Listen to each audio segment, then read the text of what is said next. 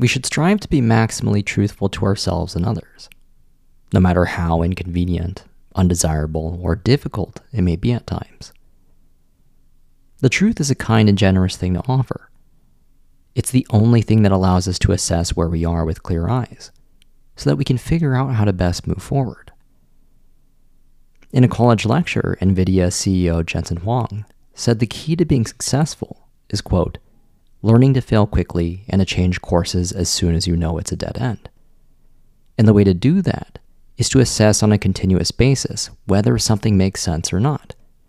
And if it's the wrong decision, let's change our mind, end quote. The unsugar-coated truth is the most foundational component to this sense-making apparatus that Huang so greatly stresses.